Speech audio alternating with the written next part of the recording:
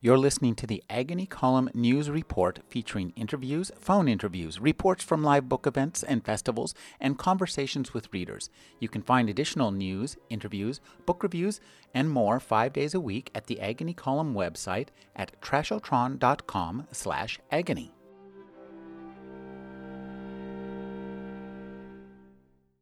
Nasce da questo una disputa. Se egli è meglio essere amato che temuto o è converso.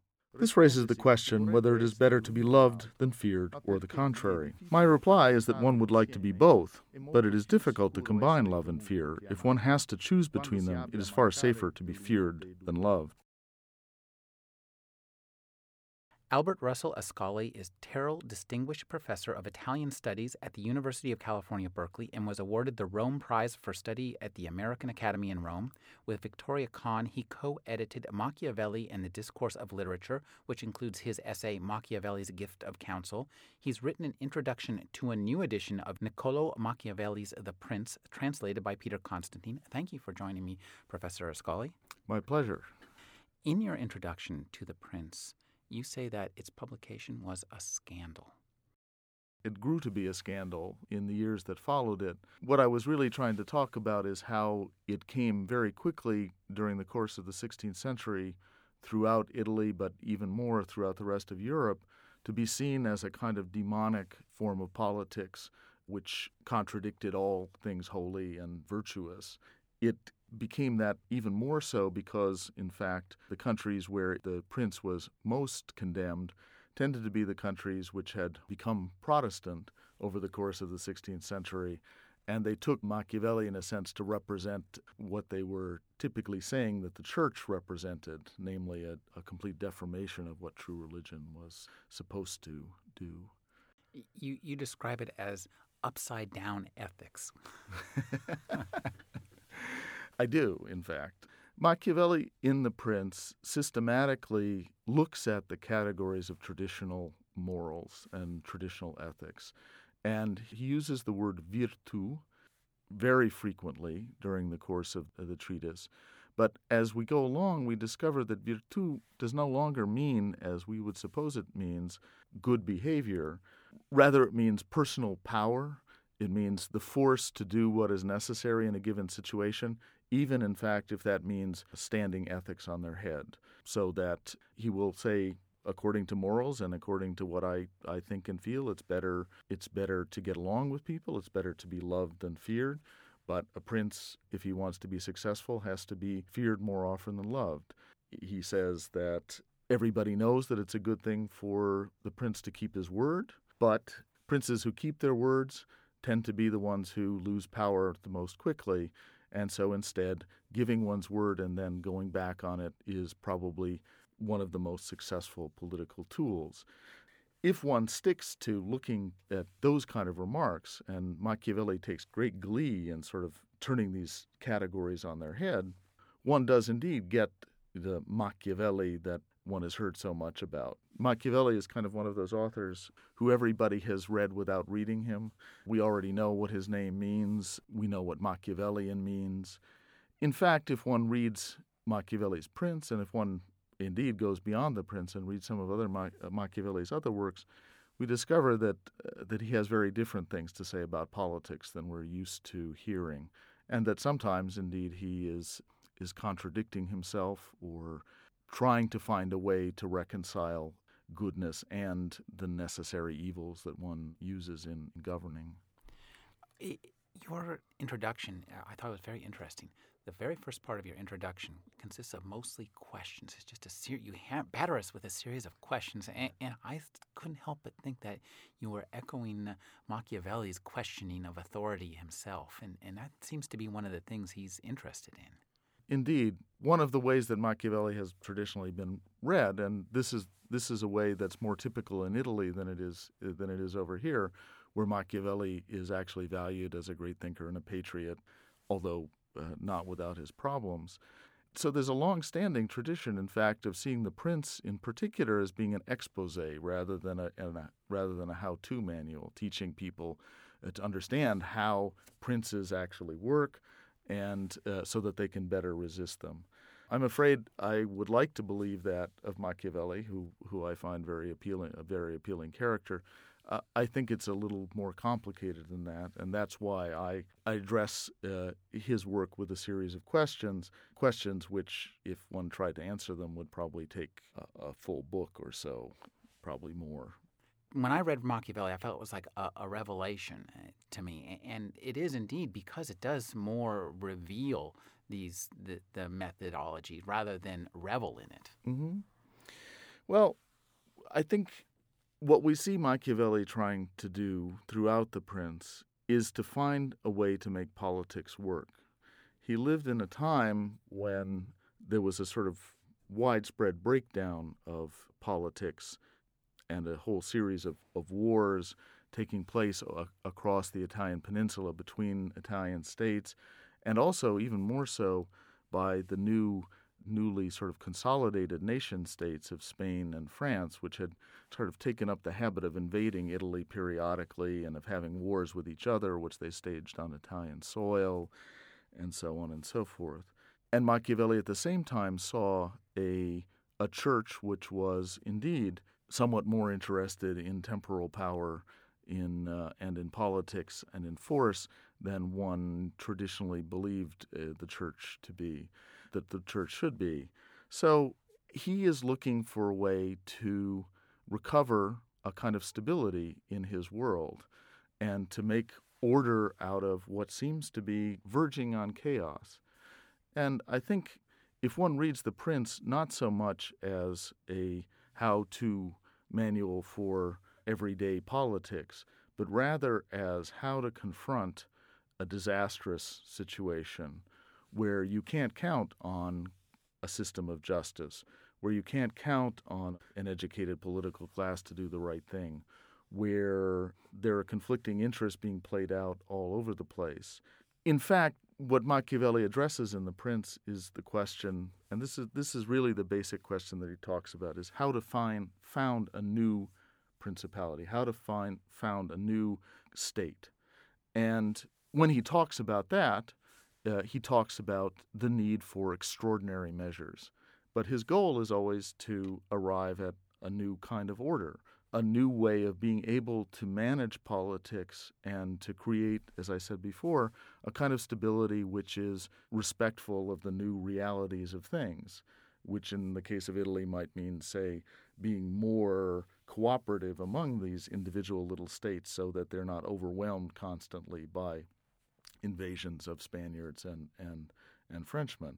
Machiavelli, in fact, didn't succeed in this, nor did anybody else, and by the end of the 16th century, Italy was pretty well under the control of the Spanish, either directly or indirectly. So he was prophetic in a certain way of what his country was in store for.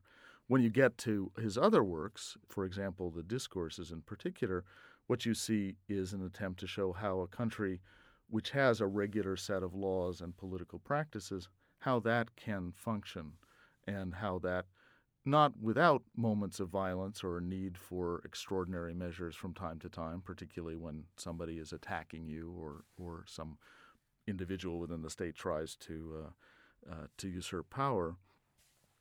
But if you look at it from the perspective of the Discourses and from other writings of Machiavelli, the step that one takes in The Prince is the first step to making something, to beginning a state.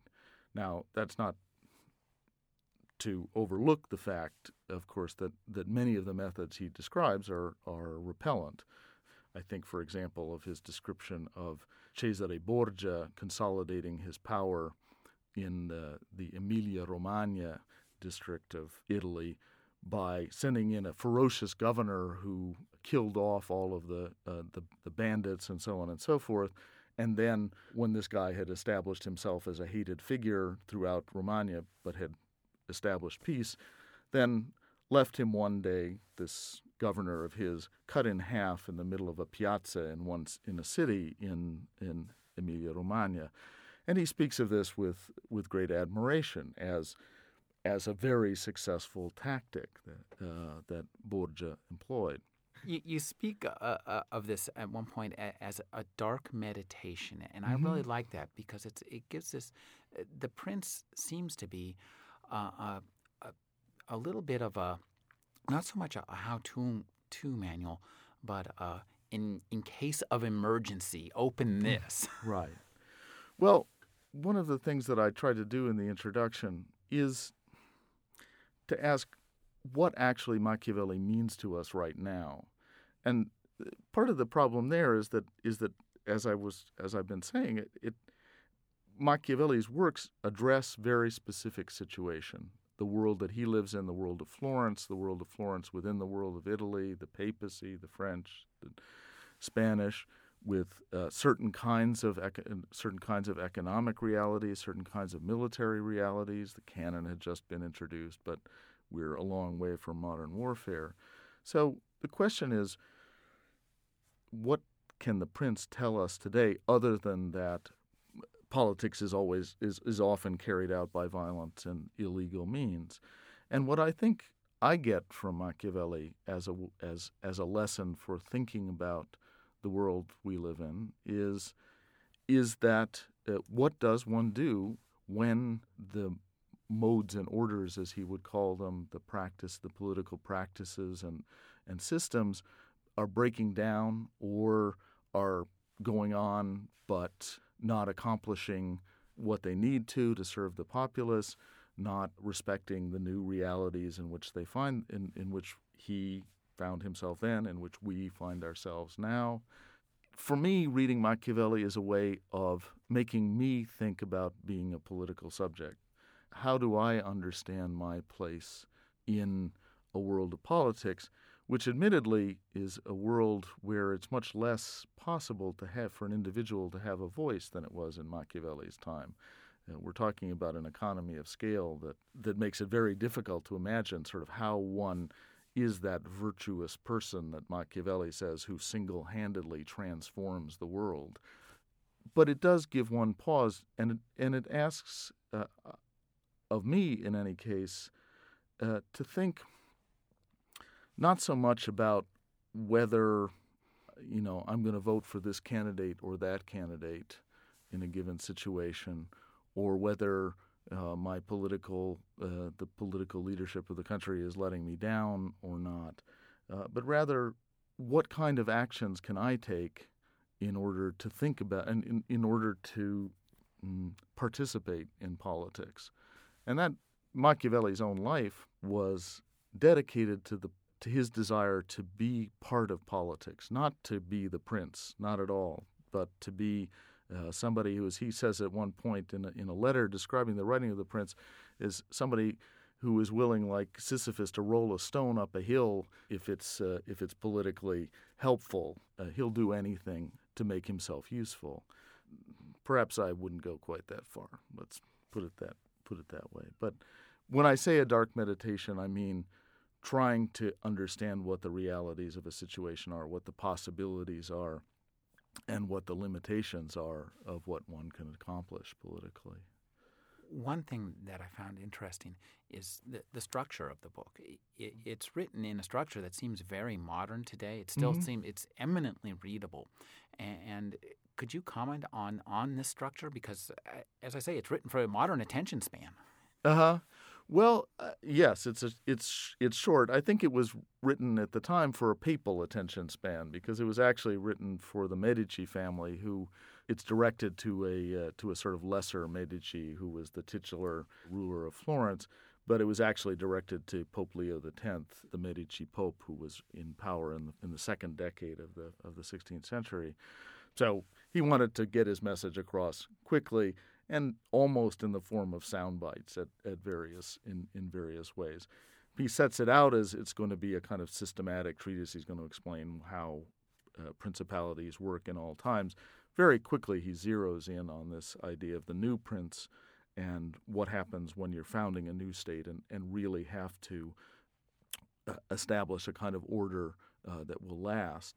And he does this sort of gradually by working through a series of problems and giving a series of short case studies that he draws lessons from. But as he's going along, he's painting a picture of the world that he lives in, a very picture of the world he lives in. And by the time he gets to the end of it, he has at a certain point, about halfway through the book, maybe a little bit more, started this process of, if I may, deconstructing the relationship between ethics and politics, which is in a way what he's most famous for, to suggest how these traditional systems are not, the traditional ways of conceiving how ethics and politics work together are not providing a stable world. And by the end, he has kind of drawn a very clear picture of the world, and he invites the Medici to come in and do something about it. So it works through a series of precepts, sometimes very gruesome precepts, sometimes very astute precepts, but it's always directed at describing the current situation and trying to get somebody to pay attention and do something about it for him. One thing, each chapter, and they're very short chapters, has a very simple and I think elegant structure. And I'm wondering if this had been seen before. He'll lay out essentially an abstract concept. Then he'll give a one or more very concrete examples that even if we're not necessarily familiar with the politics of the situation or the history of the time, we can still pretty much grasp what's going on. And then he comes back to the abstract, and this is a very simple and elegant structure. Yeah, and he actually is following a model that was available to him, the use of exempla for teaching, giving a concrete example and then drawing a lesson out of it. It's just that the examples he gives are unusual, and the lessons he draws are even more unusual as you go through it. I should say, though, that many of the things that one hears about Machiavelli and the Prince and come from chapters where he's talking about not keeping faith or it being better to be feared than loved. Machiavelli's chief piece of advice in The Prince, and absolutely the thing that he thinks is the most important, other than employing him, Machiavelli, to give you advice about how to be a prince, is that you should have a citizen army. That is, you should have a draft. That he attributes most of the woes of his country to the fact that the Florentines are rich, and instead of fighting their own battles, they hire mercenaries to do it. The mercenaries either don't fight because you're not paying them enough to die, or they end up sacking your city because they've got nothing better to do and because they have no particular loyalty to you. And they know where the money is. And they absolutely know where the money is. And that's not really what Machiavelli is famous for, but if you think of the consequences of what it means to have a citizen army, it's a debate that we haven't really engaged in for a long time here in the United States, and there are all kinds of problems with the idea of a draft. But what he sees is that citizens who fight for their country, are invested in their country, will give more stability, will make it a city not just of one person who's in charge of it, but of a collective enterprise. And you wouldn't get that idea just off the bat reading The Prince, but it's at the very center of what he talks about. One thing about the prose in this book, am I wrong in thinking that he's being kind of funny? There's a sense of humor to this, yes. Rather dark, but nonetheless, I found it very absolutely. amusing. Irony, sarcasm, these are Machiavelli's tools. I mean, of course, he realizes that virtually every precept that he gives, or many of them, are going to be understood to be comic inversions of the accepted wisdom about things. So he says them in the most scandalous way possible. We talked about, the book creating a scandal. Well, Machiavelli sets out to create that scandal, and he does this by saying things in the most audacious way possible and bringing out the black humor in the world that he's describing, where indeed the spectacle of a judge cut in half lying in the middle of the piazza becomes at once, creates, as he says, stupefaction and satisfaction in the populace that watches it, and laughter and amazement in us that he's actually saying such a thing. So yes, indeed, that reading Machiavelli is a great pleasure. One should say that this is not unique to Machiavelli. It's a kind of It's a very Florentine, very Italian, and at the time very Florentine sense of humor, which, however, comes out in this very pronounced way in Machiavelli. He's brilliant with aphorisms. Uh-huh. There are you mentioned earlier about sound bites. This is a man who was ready for 20th century communications long before the 20th century. Right. One of the things that's interesting about Machiavelli, he does indeed, he loves these phrases, and he loves to sort of give you a condensed idea of what one should do in any given situation. But if you read all the way through the book, what you see is that he'll give you this absolute rule that you have to follow, and then he'll give you a series of counterexamples of situations where it won't work. And this is one of the peculiar things about Machiavelli, is that he is giving political advice, and at the same time which seems to be very simple and very straightforward, and at the same time he's trying to bring out the complexities of the situation and make his audience, whoever it might be, recognize that sometimes one way of doing things will work and sometimes it won't at all. And as he says, the same person in two different situations will obtain opposite results, and two different persons working in exactly opposite ways, given different circumstances, may be equally successful just because they're addressing their tactics to the circumstances. And it's that, in a way, that I like the best about Machiavelli, that's from the point of view of the political, that he gives you a strong way of thinking about how to do politics, and at the same time he makes it clear that these sound bites aren't sufficient in themselves, that they're not a panacea for political solutions. And it must be said that though they're sound bites, they're nothing like the sound bites that we get from most political campaigns, because they have content, and and which most sound bites in political campaigns don't. I was really fascinated by, and you mentioned this again in your introduction, the penultimate chapter, where he talks about the need to be ready to change your plans, what you were talking about, to prepare well in advance. Yeah, early in the book, actually, he says that political problems are like a disease which is easy to cure if you catch it before its symptoms have manifested themselves fully, but is impossible to cure when the disease has really declared itself.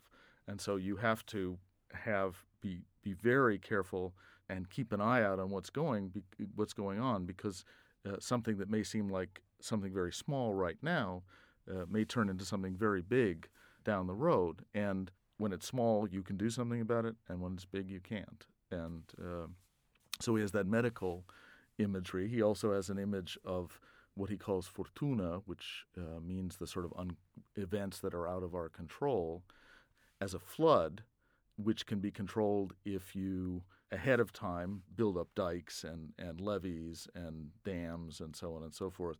Curiously prophetic of the problems in New Orleans, actually. Very clear about how certain kinds of problems can only be solved if you foresee them happening when they're not happening, and doing so, and do something about them. But then in other cases, he says that the thing to do is to just jump in and take action without really thinking about it. Yeah, he favors impetuousness over caution. He does at the end. But that's one of the places where he really contradicts himself most dramatically, because he has made such a good case for thinking about politics. And the person who he describes at the end, who impetuously follows his violent nature and tries to impose his will on the world, is somebody who is not listening to Machiavelli, who isn't paying attention to people who are trying to teach him about politics, him or her about politics. It's an image which is very powerful, but from which Machiavelli and his book have disappeared completely, as far as I'm concerned. And I don't know how clear that is, really, but Machiavelli is very conscious of the problem of being somebody who has a message to communicate, but doesn't have any real good way of persuading the people who have to listen to him to listen to him. He is what he calls early in the book an unarmed prophet, and he says that unarmed prophets always do very badly, whereas armed prophets do very well. But his book is the book of somebody who doesn't have any way of persuading people to follow his directions. And I might say, in addition, that if you're really a Machiavellian in the sort of traditional sense, and if you've read Machiavelli's book, The Prince, and if you want to follow his directions to the letter, the first thing you do is throw Machiavelli in jail and pretend that you're nothing like him at all. Machiavelli was, this wasn't going to be a book that did what he wanted it to do, which was to get him back into the world of politics from which he'd been cast out at a certain point when the Medici returned to become the overlords of Florence again. It's a book that really embraces contradiction and embraces the need to embrace contradiction. That says that we really can't. There's no one simple answer, and particularly the utopian things that we often hear about, the utopian visions, and he's does not like any of this utopian stuff. He's not buying that at all, and there's a really great chapter where he talks about that. Yeah. Well, Machiavelli is about dealing with politics in time, and he tries to get the best lessons he can from what's happened in the past, and he tries to project a future. Now, going back to that medical metaphor, it's not that easy to project a future from the present. And Machiavelli, although as realistic as he might be, as pragmatic as he might be, doesn't want to maintain the status quo. He wants to make things better. And therefore, he too, in the end, contradicts himself by imagining a future Italy which is able to do all of the kinds of things that it's not able to do now. It's a very different kind of utopia than, say, the Republic of Plato, which is based on intellectual acuity and moral superiority in its rulers. That indeed is true, but it's utopian. It is utopian in one sense, which is in the desire to make a future that's better than the past. And reading Machiavelli, I think, makes one very aware that we can't live in an isolated present moment. Where we are now came from somewhere, and we're headed somewhere. And there are ways we can shape. There are ways we can interpret the past to help ourselves, and there are ways we can help shape a future. But there's always a play between what we, with our virtu, with our power, with our individual will and power, or collective will and power, can do, and what fortuna, that is, all of the things that are out of our control. And God knows we're aware of those things now much more, even more acutely perhaps than Machiavelli was, since it's not just who might invade us or who might knock down our towers, blow up buildings. It's also, are we destroying the very atmosphere of the planet we're on? And it's at that. This is going very far from what Machiavelli is talking about, of course, but it is his politics is a politics which thinks about how to get from here to a future, which is different and better, but which can be accomplished in a realistic way.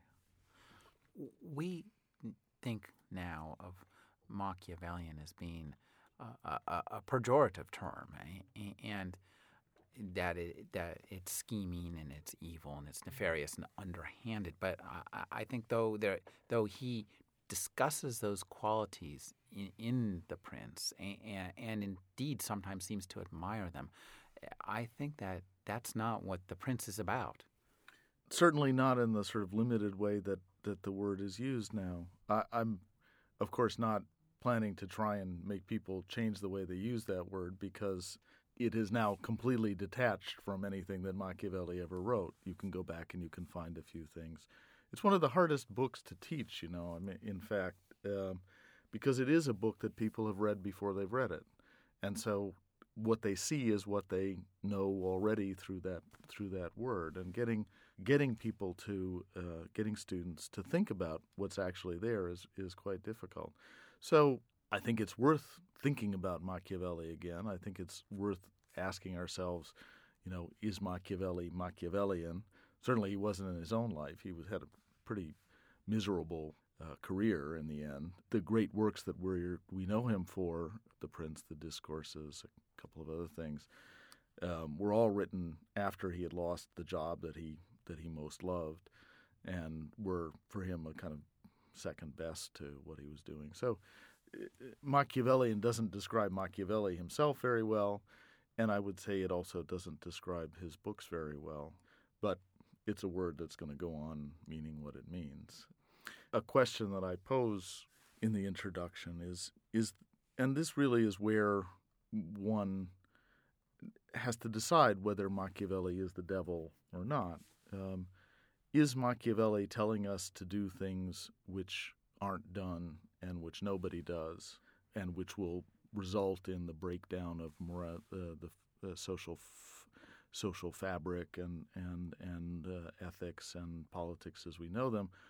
Or is he describing what's already there and asking us to think about how to deal with those things? It is Machiavelli, one might say, if one were sort of looking at things from the left and looking at George Bush and Dick Cheney and Donald Rumsfeld, one might say that they were Machiavellian. No. I don't think so. He said he should have read this book. Whatever they were trying to accomplish, they didn't. That's clear. So whether Machiavelli would have advised staying out of Iraq, or whether he would have given some strong advice about how to do what they wanted to do better, I'm not going to say, but I have no idea. But he would have advised them to think about what they were doing. We've been speaking with Albert Russell Ascoli. He wrote the new introduction to a new translation of Niccolò Machiavelli's The Prince. Thank you for joining me, Professor Ascoli. My great pleasure. Thank you.